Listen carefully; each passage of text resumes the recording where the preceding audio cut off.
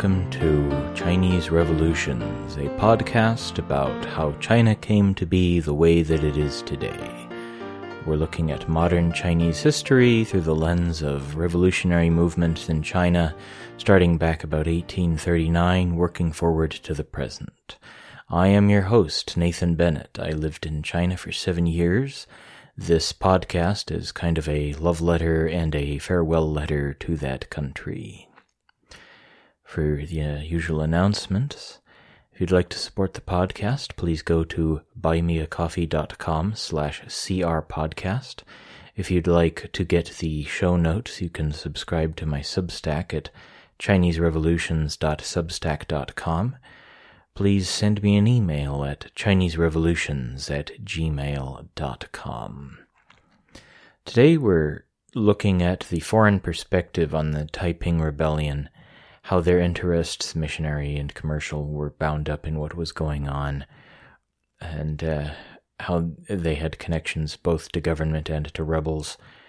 Well, today we're really focusing on one incident in the Second Opium War, which I'll explain in just a moment. It's only natural if a huge, bloody, all-destroying war is going on. It's nice to be able to say, could you at least keep it out of my yard and not block the driveway? Thanks. Which is kind of what the foreigners were doing, because they wanted to be able to get tea and silk and things from China, but the Taiping and the Qing forces were looking to eradicate each other. So that makes it awkward to talk to your usual suppliers. There was this weird double reality of the foreign presence in China. They were not quite looking to take it over, but they do have an awful lot of property interests, rights, privileges, etc., that they insist at gunpoint on keeping. And how this podcast works, I dip into episodes from the books that I base this off of, so we're not going to have systematic coverage of the issues referenced. So, I've discovered this about books and movies. It's about that event, but it's about the beginning, the end, or a critical thing in the middle. If you find something, a people's history of whatever, it's going to have an altogether different emphasis. Today we'll dip into the Second Opium War between foreign powers and the Qing. Today we're drawing heavily on Autumn in the Heavenly Kingdom, China, the West, and the epic story of the Taiping Civil War by Stephen R. Platt. Just some context on the Second Opium War. There's another intervention in China, responding to attacks on foreign citizens, foreign interests. Sometimes missionaries and Chinese converts would get attacked or killed. Sometimes Chinese law enforcement seized a ship, so military action was taken to resolve the issue. There were unclear boundaries around which Chinese were covered by foreign extraterritoriality rights, and which Chinese employers would fight to keep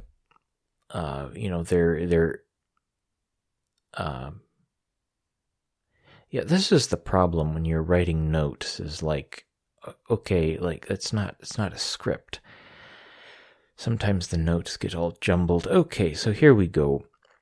Which Chinese employed by foreign companies, which ones they'd fight for, and, if they're running opium, that's kind of illegal, kind of like head chopping off illegal sometimes.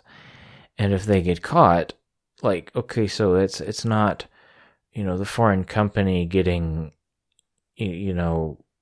pushed out of China. It's you're doing illegal things and that needs to stop. But that doesn't really stop the foreign companies from having the consul send in a gunboat.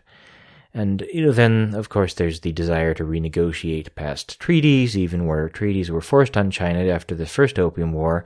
The Chinese were ambivalent about enacting them. Dragging things out is one of the few cards they could really play.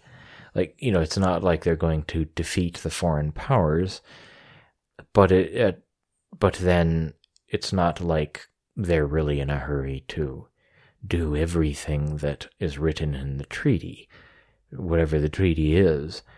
Foreign enterprises want more latitude to operate in China. Like, okay, they want to sell more, they want to pick up from suppliers deeper into the interior. Missionary pressure, was put on governments to get more permission to operate in China. So, so then military conflict would force things further along. So today, the incident we're talking about today is May 1858, 2 years into the 1856-1860 Second Opium War. A combined English-French fleet off the coast of Tianjin, which is in North China. Tianjin is the port city for Beijing. Lovely city if you ever get to visit. If you ever...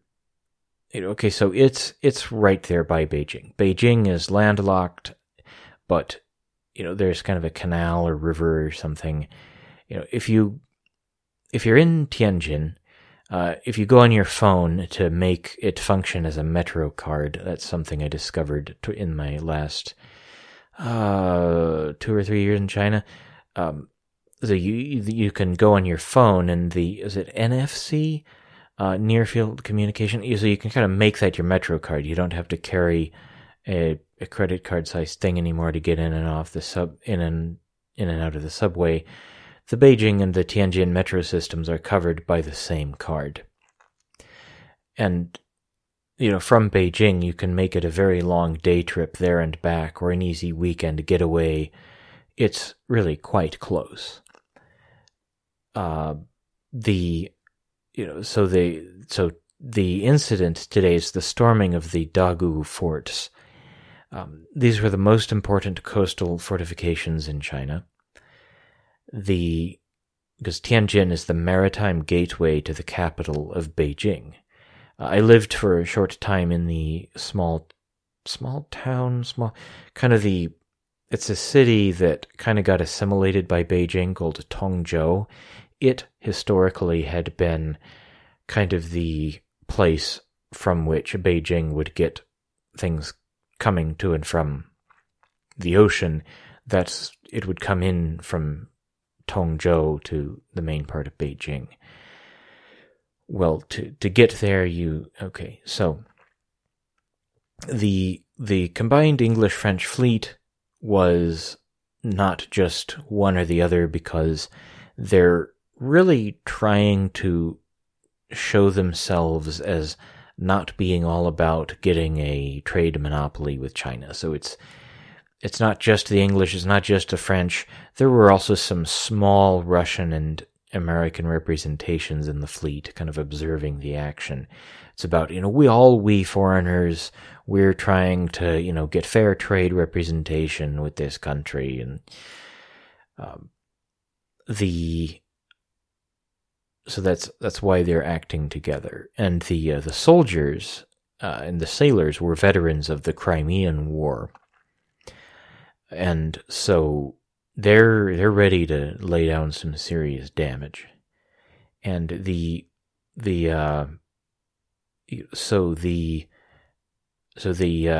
British and French were trying to show themselves, not trying to just go all in for themselves, British or French.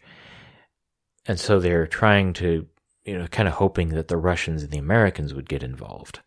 This is actually a fairly consistent dynamic in foreign intervention in China, all the foreign powers coordinating with one another. On the one hand, everyone can have a piece of the pie. There's plenty of China. You can slice off your own slice.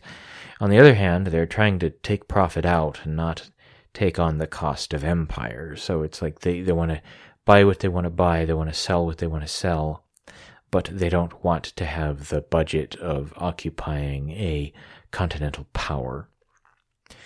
So anyway, they bombarded, they took the forts, and after a number of weeks of meaningless negotiations, they blasted their way in and took over. There was an interesting comment from one of the Manchu negotiators. The troops manning the forts were only Chinese, so it didn't matter what the foreign powers did. I don't know really how to take that. Does it, like, do the Manchus figure that they can abandon the capital and run away to their traditional homeland up, in the northeast? So you can't really wipe out the dynasty because they'll survive, but, like they've got infinite Chinese to die for them, and then they'll figure out how to fight back. Well, as we'll see today, this doesn't make the Qing dynasty look very good, this whole incident. Forts, they were built for combat. The Dagu forts were built for, combating pirates and, not really, modern European navies. And during the action, the Anglo-French fleet got around behind the forts and blasted them from behind as well. Also, the Chinese cannon were aimed and then lashed into place. Foreign cannon were much more advanced, and it was easier to, aim them more precisely. 500 Chinese died, 3,000 ran away. There were a number of interesting conclusions from this action, drawing from Autumn in the Heavenly Kingdom. Now, the defenses were more stout than the attackers were expecting. The defensive fortifications were more modern than expected. Some of the guns were British, salvaged from shipwrecks or secretly bought in Shanghai. And victory was more a question of training than of equipment. So, one of the things we're going to see as the decades roll on, Chinese military forces are going to become a whole lot more modern, and they're going to have better discipline. It's going to take a lot of decades, but when we get up to the communist handling of the Civil War, anyway, we'll get there when we get there. As foreign ships, sailing up the river, there's the thought, are they coming to depose the Qing dynasty? If so, was that good news or not for the Han? Are they only coming for forced treaty negotiations? It's an additional humiliation for the Qing dynasty. The foreign motivation in many of these interventions is upholding some sort of sense of honor, avenging perceived slights and disrespect, and asserting their equality with China as sovereign states with equal dignity. The trading arrangements, for example, in Canton were really galling to foreign sensibilities. Like, they were only allowed to occupy these buildings for certain months out of the year. Women couldn't come over, so it's like, if you're married, if a guy's going to marry a lady, you marry her to be with her and not to leave her in Macau, especially if you're nowhere near China. They're only allowed in one little part of the city. It just wasn't great. It wasn't great for them. And so but then this will also go into the Chinese notion of the century of humiliation, so that they were disrespected for, a century. Every side of the Chinese Civil War to come and the Japanese invasion of China was all fueled by an anti-imperialist message. In the book The Scramble for China, Foreign Devils in the Qing Empire, 1832 to 1914, really goes over a lot of what foreign powers did in China. We'll be drawing on that as more episodes come. It's amazing how much perceived disrespect will drive you to assert yourself. So foreigners, they were avenging their past diplomatic slights and extreme trading restrictions, and then the Chinese more recently, with the many decades of foreign armed intervention in China, forcing things to go this way or that way according to foreign interests. Well, this avenging this disrespect that's some pretty serious stuff to have behind you. So after this foreign fleet storms the Dagu forts. They're the first foreign fleet, probably ever, to sail up the river to get near Beijing. Foreign ambassadors had been that way before, but they went on Chinese terms. if you remember back to the kowtow and other ritual humiliations insisted upon, and the soldiers and sailors knew the historical unprecedentedness of their actions. And, as the Chinese locals are watching as this fleet sails up the river, there's kind of bored curiosity. Foreign ships getting stuck in the shallow bottoms of the river, they'd throw a rope out to the Chinese crowd and men would help pull them free. Foreign sailors would pay in Chinese money, looted from the Dagu forts, or with ship's biscuits. Sometimes they just throw the money just to watch the crowd scramble for it. Like there was this Chinese copper coin that you'd keep it, lots and lots of it on strings, and so they could just fling this out. They looted a lot from the Dagu forts. The overland journey was, would have been rough for Europeans, with, guns are not light. And, carrying all your other equipment, that's all very heavy. In the end, they didn't have to go. Even if you're going the distance between Tianjin and Beijing with modern transportation, it's not a short trip. Getting out to eastern Beijing by car, could be an hour, maybe half an hour.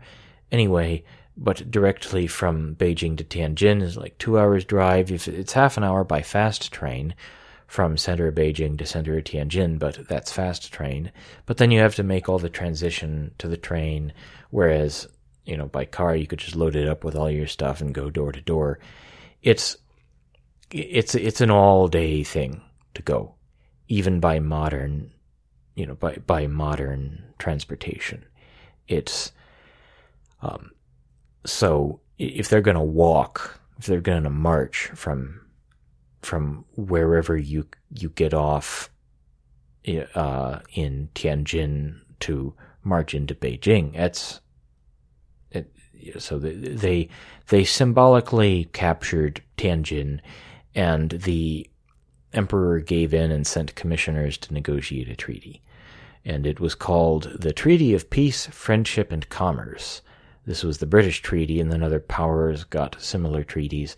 It's kind of easier to talk about the British side because, one, the sources are accessible in English, and two, it's like everybody kind of pushes and at about the same time. So like the British get in, and then all the European powers want a piece of the pie, and then the British push again, and the foreign powers plus some new ones, get a little more. So the conditions of the treaty, they pushed for the right to sail up the Yangtze, and eventually, ships would be able to load cargo at a port deep within the Chinese interior, just put straight out to sea. So that helped foreign commerce. 10 more treaty ports were opened, in addition to the 5 that were opened after the first Opium War. Some of them were along the Yangtze, some along the coast, some on Taiwan. Foreigners are allowed to travel anywhere in China, and this is mostly, throwing a bone to the missionaries. Chinese are not allowed to call foreigners barbarians anymore, and whether or not that was what exactly the term in question meant, something like that can be a major issue if it's not properly explained. If you think of any extremely offensive epithet used for, some other race or some religion or something, even if there's some relatively innocent explanation for why this term is used, it's like it's too late already. Anybody who doesn't know your language but knows that word, like it's super offensive, and there's just no way to get around it. This treaty was a major blow to Qing prestige, especially with the last condition. The British forced their, this wasn't even negotiated. They didn't even check with the imperial authorities, but this was forced into the treaty. the right to station a permanent ambassador in Beijing who would come and go at will, and that meant foreign ships would sail up and down the waterway between Tianjin and Beijing, which was historically a path for tribute missions from foreign powers to come in and show their respect, and they'd be sailing in with flags or other markers of a tribute mission, showing submission to the Chinese emperor. Well, the foreigners now are not going to be having any of that. And the local population would see this. Word would get out. The emperor is not the big cheese of the whole world. He's just, I don't know what he is, but he's going to get replaced pretty fast if he doesn't retain the respect of the Chinese population. The treaty with the Russians, the Russians got chunks of northeast China, including land that now contains the city of Vladivostok.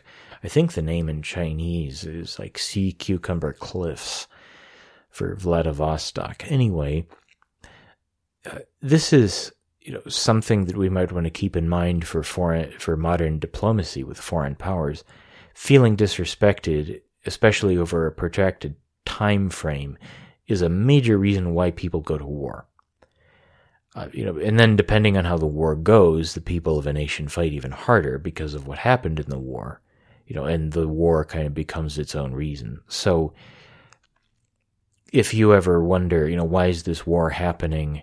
Maybe somebody in the right place at the right time felt just disrespected enough to send him in. Like when you look at the first Opium War, the reason why I believe it was George Staunton argued in favor of intervening in China was not to protect the interests of the opium dealers. It was about British honor. And so, yes, of course, the opium trading companies did push for squeezing reparations out of China so they could get paid back for everything that they signed over to the British guy who made the deal to turn over opium to the Chinese government and all that. But really why the British did it was they felt they had been disrespected. So everywhere from, prison today to, the Chinese seacoast, in 1839, disrespect or perceived disrespect gets people killed. It gets a lot of people killed. And as it turns out, you may have heard the term unequal treaties. That's an artifact of later scholarship covering foreign intervention in China. When we get to the 1920s and 30s, we'll start to see Chinese nationalism coalesce and more coherent resistance to, the expansion of treaty port settlements happen. Actually, it's even earlier than that, but an interesting feature of European imperial activity in China is that they don't take and hold contiguous territory the same way they do in Africa, the Middle East, Southeast Asia, some other places. And so, you have these powerful foreign settlements on the Chinese coast. The Shanghai Treaty Port settlement it's a fascinating history. It'd make for a fascinating immersion computer game or something. So with the kind of light touch, such as it was, that the Europeans had with China, the modern state in China is going to be something that's made in China. It won't be like India, Pakistan, and Bangladesh, handed off from the British colonial administration, kind of almost fully formed. But at the same time, foreign armies are going to be running all over China, looting, burning, raping, massacring. From what I can gather right now, the one thing that will distinguish later Japanese atrocities from the previous, ones involving European powers is that it was only the Japanese doing the Japanese atrocities. where, you have other imperial powers in there with you. There's kind of some embarrassment about letting the troops get out of hand, or, how much you're going to blow up unilaterally. Oh my goodness, the other guys might see that and might think badly of us or something. Japan was also taking more of a direct colonial, take-and-hold territory approach in China, and so they were maintaining standing armies in China. Large-scale colonization projects were going on, especially in Manchuria, and they were not buying off Chinese suppliers. They were taking over. They were running their own factories. When I took a tour of northeast China, I saw in the cities of Changchun and Anshan and Dalian. Dalian was especially interesting. In Changchun, I forgot, Harbin. Okay, so the Japanese had taken over all these cities. They developed, they planned out a lot of the urban development. They put up factories. One of the museums that I saw in Dalian, beautiful building. It was all designed and built by the Japanese. They were coming to stay. You had people who thought of Manchuria kind of as their homeland. It was a real colonial project that they were engaging in up there. And so then when you intend to move in with that sort of permanence, then you're going to be around to commit more huge atrocities. So, so then, not to forget the Taiping Rebellion, which is the main thing we're talking about here.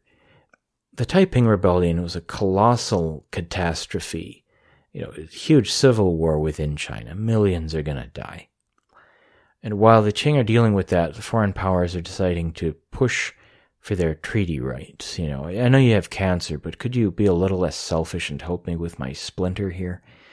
I got it on your floor anyway, so that's kind of the foreign powers want their thing, but there's a huge existential crisis going on in the Chinese Empire. The foreigners are trying somehow to be neutral. Both powers in the fight want foreign intervention on their side, and the foreigners are there for business and for missionary work and that sort of thing, not really for anything that China is there for.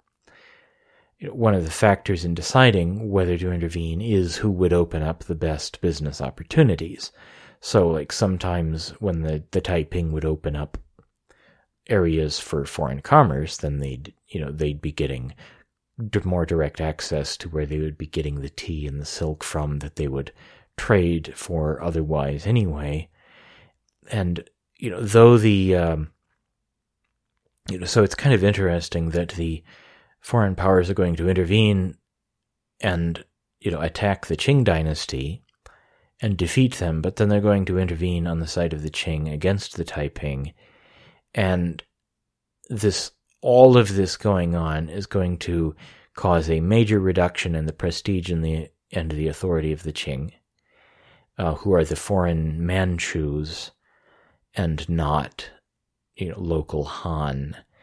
And this is going to cause a hollowing out of the imperial dynastic system, because there's kind of two things going at the same time. One is the Taiping Rebellion is waking up the Han nationality to, maybe we'd like to run our own country.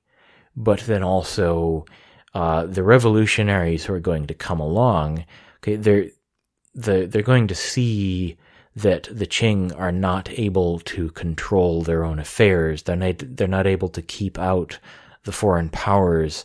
And so as they're taking in a lot of ideas from interacting with foreign nations, they're going to also get on the idea, maybe we should replace the whole imperial system altogether. So today's episode with the Dagu forts, it's just one incident, but it was it's just one more thing in the course of the Taiping Rebellion that really hollowed out the respectability of the Qing dynasty as them being, obviously the ones who should be in charge of China. So thank you for coming along for today's episode. Again, I am your host, Nathan Bennett. If you'd like to support the podcast, please go to buymeacoffee.com/crpodcast.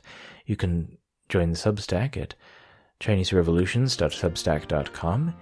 And please send me an email at chineserevolutions@gmail.com. Thanks again, and catch you next time.